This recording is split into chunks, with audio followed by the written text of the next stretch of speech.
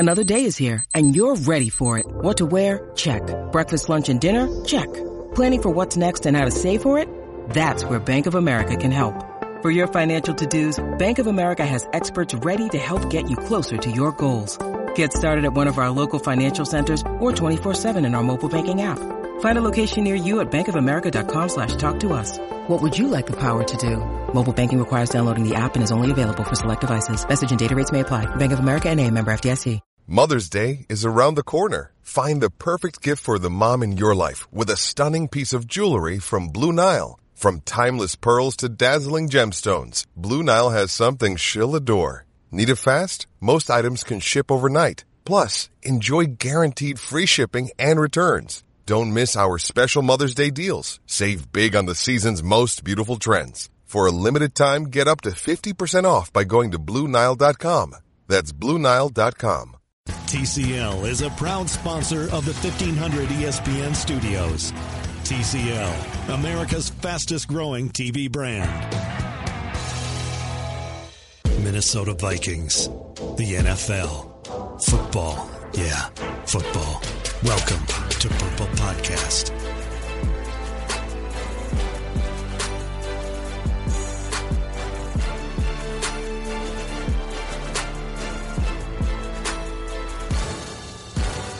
Welcome to another episode of the Purple Podcast. Sage Rosenfels is off on vacation this week, and happy Thanksgiving to you all. Eric Eager from Pro Football Focus sitting in for our journeyman quarterback of the week. We will get to that at the end, and we've got a good one for a franchise where it's not always easy to find the journeyman quarterbacks. Eric, how are you? I'm good, man. Now, while I've never played quarterback before in anything, I do play quarterback for the PFF flag football team, so I do feel some sort of connection to Sage here. I mean, you guys are basically on the same level as far as quarterback knowledge, I think, then. Right? I think so. I mean, I think so. Yeah, and I mean, you're only 30 career touchdowns behind him in the NFL, so, you know, I mean, it's not that far. It's not as big of a gap. You can catch up. No, that's for sure. So what I want for you, Eric, is to help me understand some things about the Minnesota Vikings offense, and then we can get to the Green Bay Packers and this huge game on Sunday Night Football, which I'd like to start out by sort of chuckling to myself a bit about when you ask players and coaches about a big game, and it's very clear that playing the Green Bay Packers with your season on the line on Sunday Night Football is big, that it's never big to them, right? They've never thought of it. You're the first person to mention ever that this is a big game, and they don't see how, Eric. Sorry, they don't know what you're talking about. Big game, I don't know what you mean. But this one, can you explain just how important this one is for the Vikings in their second half of the season or final stretch run of the season to making the playoffs? Yeah, it's interesting considering there's no discernible difference between Cousins' record on primetime games and all other games, that he simply doesn't pay attention to this. So we have the Vikings actually as a team that's still sort of a front runner to make the playoffs in the NFC North or in the NFC. A little bit over 50-60% of the time. Green Bay is further down the list. Actually substantially, given that they've missed out on some tiebreakers. They still haven't won a road game yet. But I do think if the Packers were to come into US Bank Stadium and upset Minnesota, it would turn the tide quite a bit, especially, making Minnesota going from, a probable playoff team to a team that's very much on the outside looking in at 5-5-1. So it's a huge game, I think, for Green Bay. They have a ton of, motivation from not only trying to get themselves back into the playoff discussion, but they want to win their first road game of the season. Mike McCarthy surely wants to have people stop talking about how poorly of a job he's doing. And Aaron Rodgers, probably wants to beat a Vikings team that knocked him out, of the season a year ago for the first time since then.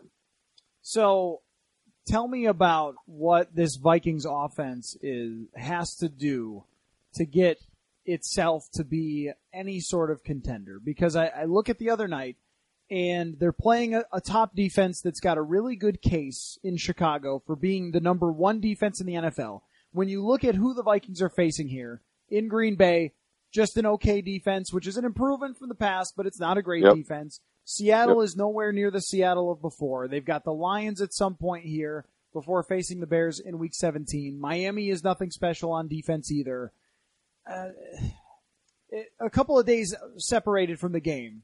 Overreaction or nah when it comes to what happened against Chicago and where this offense actually is? It's interesting because, as you talked about before, and we talked about, the Vikings really haven't played anybody this year, or at least they haven't beaten anybody this year. And so to watch them play a team whose strength was defense, it was actually, in hindsight, rather predictable in terms of what happened. They were not efficient on early downs, which caused them to, get into later downs. And on later downs, your offensive line very much becomes exposed. And we saw that. We said this season the Vikings are the worst team in the NFC in terms of early down rushing success. Now, whether that's because you're running too much on second and long, or, whether you're running too much on first and long and you're not generating a push up front, it is something that is concerning. Now, they weren't very efficient running the ball a season ago. However, what they did is they were able to get their early down plays successful to Diggs and Thielen. They were able to throw the ball specifically to Jerick McKinnon out of the backfield to get them out of those long yardage situations. And so their quarterback, Case Keenum, was not put in a position, and their offensive line was not put in a position to look like a fish out of water nearly as much as Cousins was when they played a great defense the other night. So if I'm looking at ways for this Vikings team to be successful moving forward, I don't necessarily think it's what Zimmer suggested, which is to run the ball more and run the ball more efficiently. I think what the Vikings need to do is to scheme up passes on early downs to get into 2nd and 3, to get into 2nd and 2, pick up early first downs, use those great receivers and their ability not only before the catch, but after the catch. Give your offensive line a little bit of a break with the pass rush doesn't know necessarily if it's a run or pass. Give yourself that opportunity, and then mix in runs kind of as a surprise as opposed to something you're always sort of doing on first and second down. So this brings up an interesting point, because I've gotten emails and tweets about this quite a bit, where Vikings fans are concerned that Mike Zimmer wants to go back to 1991 and start handing the ball to Terry Allen over and over again and pounding up the middle for 3 or 4 yards. And I don't think that that's really it, Eric. I mean, I think that what Zimmer is talking about with the run game is a way to point the finger sort of at DeFilippo and how he's handled the entire offense. It's a way to criticize the offense without criticizing Kirk Cousins, because Zimmer is not going to criticize Cousins. It does him no good to do so. If he stands up there and goes, yeah, Cousins, man, what's with the picks? Like, he doesn't want to alienate his quarterback that he knows is going to be his guy for 3 years. And also, what good does it do? You can't take him back. You can't go back to Sunday and go, if I trash him, that'll erase what happened. I think that he's directing his frustration toward why don't we run more, because that's the only place that he can really put it. I don't know that he actually thinks that, and I'm sure that he understands that when you are down in games 30-13 against New Orleans, 22-6 against the Chicago Bears, that you have to pass the ball every play. Yeah, and again, I would agree with you. I think, obviously most of it's on the quarterback, but an offensive coordinator has a lot of influence. Kirk Cousins, if you look at our quarterback grades, I'm more looking at sort of play to play. Of the top, I believe 20 quarterbacks in the league, Cousins is the only one that on a per play drop back is generating negative expected points. So every time Cousins drops back on average, the Vikings are getting further away from scoring. Now that's extremely damning, considering that Cousins has been accurate on about 80% of his passes if you throw out drops and batted balls and things like that. How does that happen? How does that work? Well, I think it's a couple things. It's that 7-yard pass to Diggs is occurring on 2nd and 13, right? Where you schemed up a poor run play on 1st and 10, and those 7 yards matter. They're on the stat sheet, they're the same 7 yards that Cam Newton is getting, but Cam Newton's throwing those 7 yards on 2nd and 4, right? And so from an expected points perspective, the Panthers are getting a lot more value for those 7 yards than the Vikings are, for example. And I think, is that Cousins' fault? I think to some degree we should expect Cousins to drive the ball past the sticks more often, but at the same time, if he's being asked to turn around and hand the ball off on too many 1st down and 10s, and they're not efficient there, that's not necessarily his fault as much as it is the offensive coordinator. So I do think it's telling it. I tweeted out this graphic the other day of, basically NFL quarterbacks and their PFF grade versus their expected points. And the guys like Trubisky are getting a lot more for the PFF grade. So, you see Nagy is getting a lot more out of average play from Trubisky than, for example, DeFilippo is getting out of, I think, slightly above average play from Cousins. It's stark, and I do think you can attribute some of that to coaching. So I realized just today, looking at the numbers, that the New York Giants and Pat Shurmur, who his name is coming up quite a bit now, that Mike Zimmer threw DeFilippo under the bus on Monday and ran him back over on Wednesday. And look, I mean, this is Zimmer for you, and if you don't like it, you can leave. Basically, is the way that he's always put it with the coaches and players too. And sometimes it works, sometimes he doesn't. But you knew that when you got to a point of frustration, that this is where he is going to go. That he's not going to just be quiet about it. But there are some amazing numbers with this offense. I brought up on the Purple Live show that the Denver Broncos actually score on a higher percentage of their drives. What I didn't realize that Pat Shurmur and the New York Giants, their passing game is just as effective as the Minnesota Vikings, and that's one that we've laughed at, right? I mean, just Eli Manning, and he's completely shot. In terms of the Pro Football Reference expected points, they're about the same. They're number 18 and number 19. And some of the other stats, when you look at your adjusted net yards per attempt, yards per attempt, I mean, the Giants are either equal or better than the Vikings, and I don't think that we ever would have expected that. And especially, you talk about bad offensive line. I mean, not only did the Giants have a worse quarterback by miles, but have even a worse offensive line than the Vikings, and still they're getting just as much out of that. I mean, I think that says a lot about where we're at with the scheme. And so I got a good email about this from someone just with Kirk and who you're blaming and this sort of thing. And I think it's a combination of the two things, that you have a quarterback who is very far from perfect and has some glaring deficiencies, and an offensive coordinator who isn't doing a whole heck of a lot to help him, and now the spotlight is really on John DeFilippo. Yeah, absolutely. Eli Manning on a per-play basis is averaging a little bit under 0-2 in terms of expected points per dropback, but his PFF grade is like 1/3 on a per-play basis of what, basically Cousins is generating a positively graded throw 3 times more often than Eli Manning is. So obviously, like, if Cousins is in a position to make those positive throws and they're not turning into points for his team, you really have to wonder about the kind of environment that he's in. Is probably in worse environments. And you can't tell me that, I know Saquon Barkley is a very good player, but you can't tell me that on the outside where it counts, you'd rather have Odell Beckham Jr. and Sterling Shepard than you would Adam Thielen and Stephon Diggs, right? So they're working with more in Minnesota, in my opinion, on the outside, and it's still not, coming necessarily to fruition for them.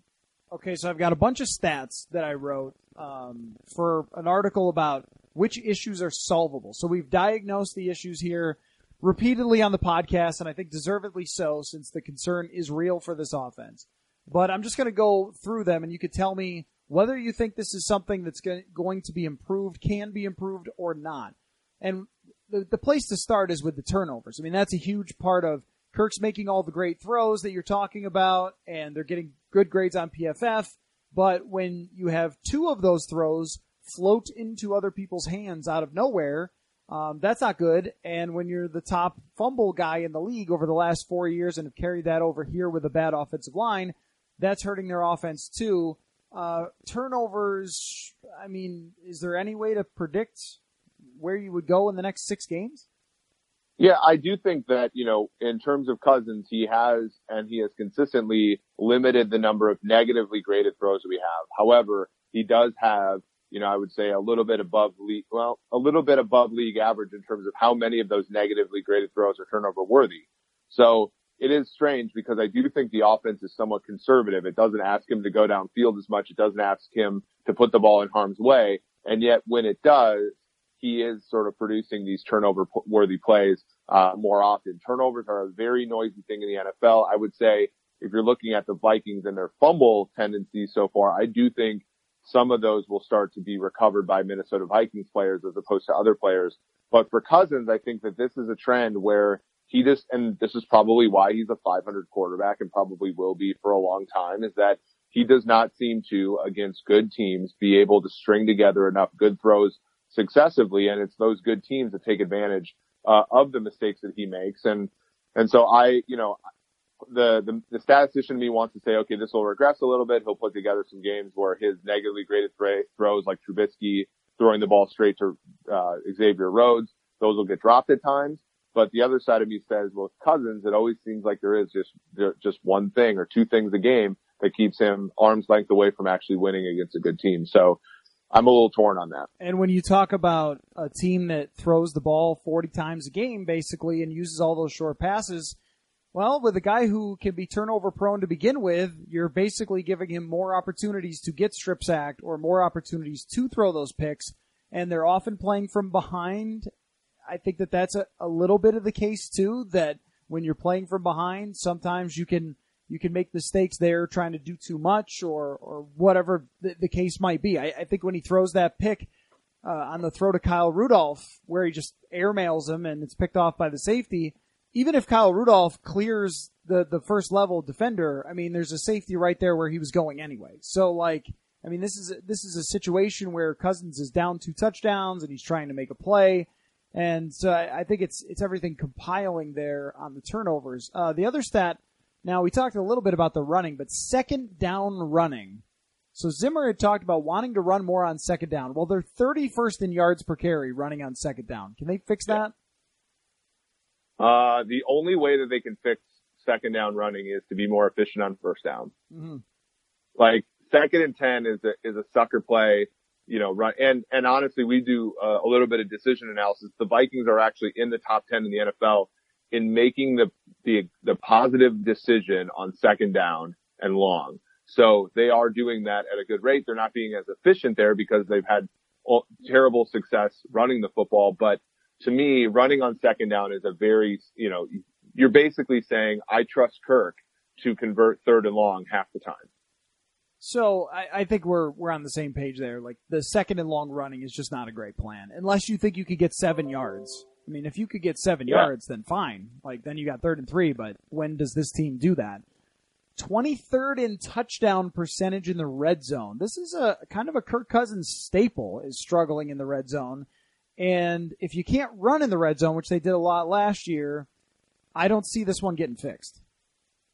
Yeah, and so this is another thing where we talked about in the offseason, is his red zone lack of efficiency a thing? We both said, it's a little bit unstable, but again, it sort of coincides with some of the Kirky-isms, which is to fumble a lot and to have difficulties, under pressure and throwing the ball into tight windows.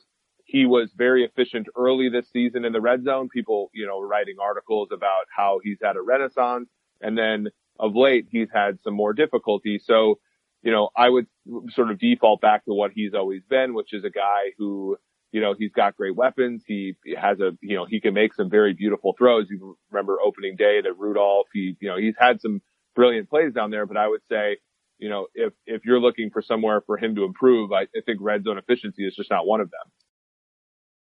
Yeah, and part of it is that usually those quarterbacks who are really good there, and we saw this with Case, the pocket presence is a thing, the patience is a thing. Sometimes Teddy, they used to hand it off to Adrian Peterson every play, so it's harder to say with him. But, the anticipation, and other quarterbacks have been able to find Kyle Rudolph in the end zone and not so much Kirk Cousins, and that seems like it'd be a slam dunk to just be able to throw it up to him and use the thing that he does best. Now, here's a disturbing one, though. The lack of screens and the lack of play action, they are 22nd in play action percentage with Kirk Cousins. And how in the world is that?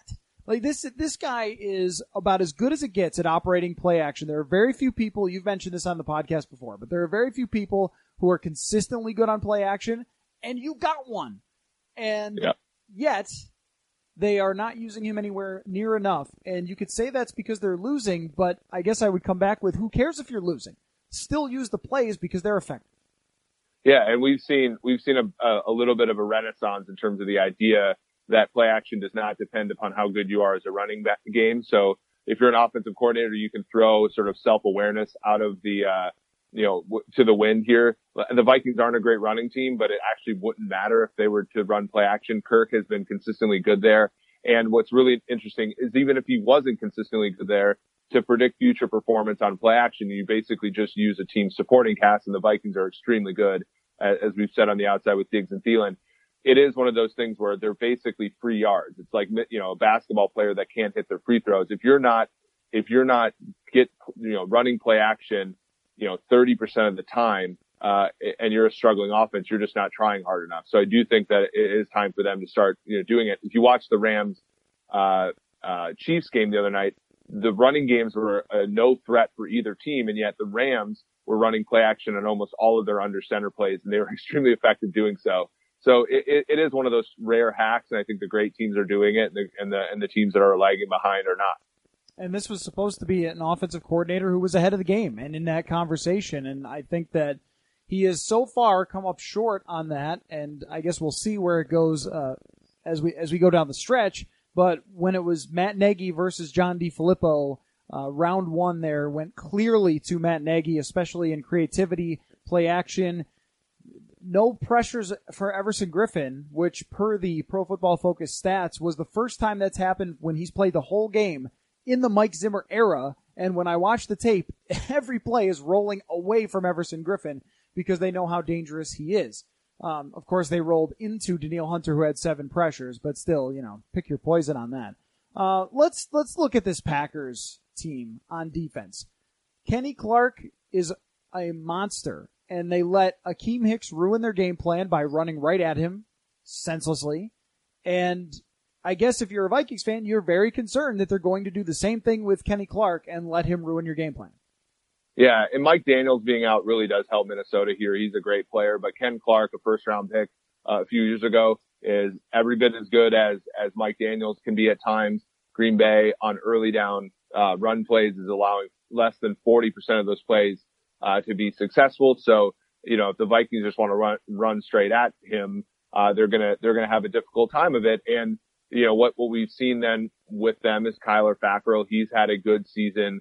Kind of rebounding from a very slow start to his career. He had an amazing night the other night against an improving Seattle Seahawks offensive line. They run a lot of defensive backs, which I think is generally a good tactic in the NFL, but especially against a team like Minnesota that has very little by way of threat in the running game and has very few receivers beyond their first 2 that can make anything happen. I think the Packers match up really good defensively with the Vikings. So the Packers overall on their defense, I thought that them getting Mike Pettin would be a huge deal, and it looks like it kind of has been. I mean, they're in the middle of the league in yards per play allowed, and they're doing pretty well against the pass in terms of net yards per attempt, things like that. Are they just an average defense, especially with Daniels out? Are they above average? What do you think that Pettin has done for them? What's their weakness? I mean, what are you making of Green Bay for a team that for so long we just sort of laughed at their defense? No, I think they're certainly improving. As we've seen this year, oftentimes it's just enough to get a couple players, as the Saints did last year, for example, and a new scheme to make things work. Jair Alexander was one of the best draft picks in the draft a season ago. He's been very good, not only covering on the outside or the inside, which is why I think they match up really well with the Vikings. He can probably take the Vikings' best receiver, even if he were to play in the slot. They put Tramon Williams at safety now that they got rid of Clinton Dix. They've drafted guys like Josh Jones, Josh Jackson, guys like that to sort of come in here and play. So, I think that they're very much improved. I think that they've been a ball hawking defense at times, which means that they can take advantage of some of the things that Kirk's probably going to give them. And so, yeah, I think they're not nearly as good as the Vikings, both personnel-wise and probably even scheme-wise, but I do think that they're going to be more than enough to keep the Vikings from putting up the type of points that are going to make them a sure bet Sunday night. Okay, last thing for you before we get to Journeyman Quarterback of the Week. With Aaron, what do you make of his season? His Pro Football Focus grade is spectacular. I saw that it was debated over this weekend, his Pro Football Focus grade, because he had a really good grade for the last game. in which he threw for something like 300 yards and rarely incompleted passes and threw for a bunch of touchdowns. But I guess that wasn't what Packers fans saw in a loss. But for the most part, he's had another great season, and they don't have a great team. And I guess I would ask, what is the deal with that? I think that Rodgers is sometimes his own worst enemy because he doesn't trust the scheme. He breaks pocket probably too quickly. I think he doesn't necessarily nurture his receivers very well, especially the young ones. But at the same time, he makes all the throws. He's very good on his feet. He avoids pressure really well. He did struggle in that realm against Seattle. Seattle was very disciplined rushing him the other night and did come up with some key sacks and key moments. The Vikings have not necessarily been known for that in the past. One of the things is, again, he's going to be a player whose PFF grade is not nearly as reflected on the scoreboard as others. So, for example, Drew Brees on a per play basis has roughly the same grade as Aaron Rodgers, but his team is generating 4 times as many expected points per dropback as the Packers. So, every one of Aaron Rodgers' air yards is being turned into about, 1 passing yard, whereas Brees, it's about a quarter of a passing yard more per every yard downfield he throws the ball. So Rodgers is not helped necessarily as much by his support, and I think a lot of that has to do with McCarthy, whose play calling has become stale. So I think if there's any discrepancies between how efficient the Packers passing offense has been and what the opinion is of Aaron Rodgers, I think it's mostly, McCarthy filling the gap there. Okay. Who is your Green Bay Packers journeyman quarterback of the week? Show some respect. Listen, bud, salute. I've traveled every road in this here land. It's time for Matthew and Sage to honor one of the NFL's great journeyman quarterbacks. I know the one you're going to pick, and I like it, but I like this name too much. It's former Green Bay Packers backup / spot starter Anthony Dilweg. Okay, you're going to have to explain that one because I don't think many people remember Anthony Dilweg. Yeah, so this takes me back, and it's kind of plucky, but it takes me back to a time where quarterbacks and players used to hold out, more often. And in 1990, the Packers were just coming off a 10-6 season under head coach Lindy Infante, who used to be a Green Bay quarterback. Oh yeah. And so and obviously at the time I was like 4 years old. So obviously it wasn't something I watched in real time, but going back and studying the league, I watched the NFL films and I'm like, okay, who's this number 8? Who's this joker starting at quarterback for Green Bay in week 1 of a year where Don Majkowski just made the Pro Bowl? And apparently Majkowski was holding out, as was Bobby Hebert, who actually held out the entire year for the Saints in 1990. And so Anthony Dilweg started the first couple games for Majkowski. He actually had a brilliant game in week 1 in a win against Jim Everett and the Los Angeles Rams. He went, let me look at this, 20 for 32 for 248, 3 touchdowns, no interceptions, and a passer rating of 117.7. Despite the fact that the Packers, led by Brent Fullwood, rushed for just 27 yards in that game. Who are these people? Yeah. Vince, as Chris Berman said, Vince Workman, my way back to you, babe, only had 40 yards in that game. Wow. So they won that game 36-24. It was not a harbinger for things to come for Green Bay, who finished 6-10 that year. Okay. So mine, and that's just a great story and it's beautiful and I cried a little. Mine is Mike Tomczak. And it's great. It's a great one. I don't think anyone in the whole world, now he could have been easily our journeyman quarterback of the week for Chicago, or if the Vikings sometime soon play Pittsburgh. Those are the ones where you'd say Mike Tomczak. I want to use it for Green Bay because it's wonderful that he was Green Bay's quarterback just for 1991. He had a contract holdout in 1992 and ended up getting cut and playing for the Cleveland Browns the following season. But in 91, he started 7 games, went 2-5 in the pre-Favre era for the Green Bay Packers, and he averaged 6 yards an attempt, had a 72 quarterback rating, and went on years and years later in 1996 to have a 10-5 season as the starter for the Pittsburgh Steelers. And there's some great stats here with teams that he landed onto, because he was on the 85 Bears and is in the Super Bowl shuffle, by the way. and threw 6 passes in 1985 for that Super Bowl team. Got a ring. He went 21-10 as a starter for Chicago and completed less than 50% of his passes. It's so good. He averaged as a Chicago quarterback like 100 yards a game passing and went 21-10. And then my favorite wiki factoid, the thing we're missing here is the second stint. He didn't have a second stint. He just had long stints. But my favorite thing is in 2010, he was named the offensive coordinator of the Pittsburgh Power of the Arena Football League, where he lasted for 4 years. And I do not know where Mike Tomczak is these days.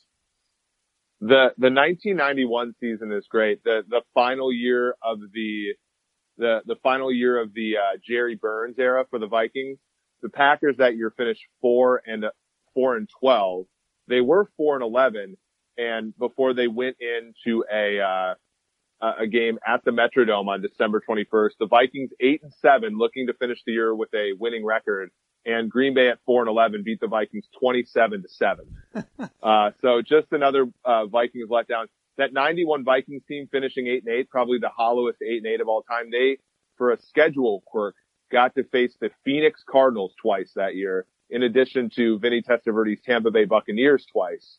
So kind of an interesting, dynamic there. Still only finished 8-8. And now that I'm looking at it, they played the Phoenix Cardinals twice in 3 games and won 34-7 and 28-0, and still they got to do that and miss the playoffs. That was a year where Rich Gannon and Wade Wilson were tag teaming the quarterback situation. Wade Wilson threw 3 touchdowns and 10 picks.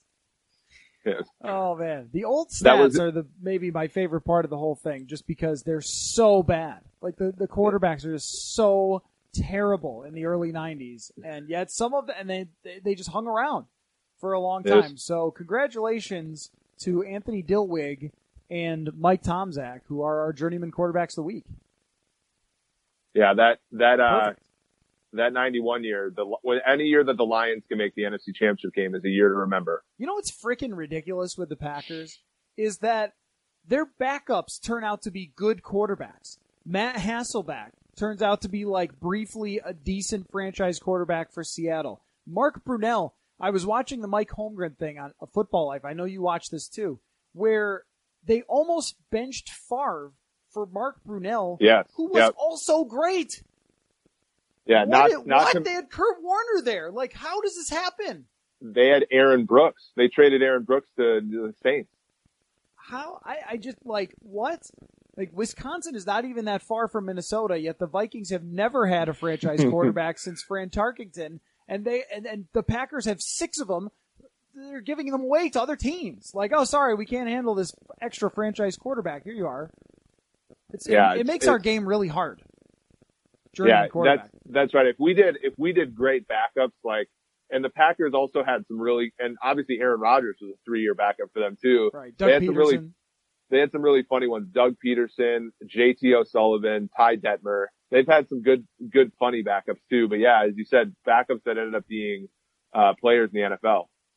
So, all right. Well, we had to stretch to get a good one with Mike Tomczak and Anthony Dilwig. But we got there. We got Journeyman Quarterback of the Week. So, Eric, as always, appreciate your time filling in here for Sage Rosenfels, and a happy Thanksgiving to your family and all of you, of whom I am thankful for, that listen to the podcast. Huh? Yeah, that's a good one. Enjoy Lions-Bears without Marvin Jones or Mitch Trubisky playing. May God have mercy on all of you watching. Or Scott Mitchell. Or Herman Moore. Or Brett Perryman. Or Lomas Brown. Robert Porcher. David Sloan. Great tight end. All right. That's it. We could go on all day with this. We'll see you later on the Purple Podcast. We'll be back soon, and then there will be a football game, and we'll talk to you then. Whether it's Baker's Simple Truth Turkey or mac and cheese with Murray's English Cheddar or pie made with fresh Cosmic Crisp apples, there are many dishes we look forward to sharing during the holidays. And Baker's has all the fresh ingredients you need to turn today's holidays into tomorrow's memories. Baker's, fresh for everyone. Get more ways to save at the Buy 5 or More Save $1 each sale. Just buy 5 or more participating items and save $1 each with card. Baker's, fresh for everyone.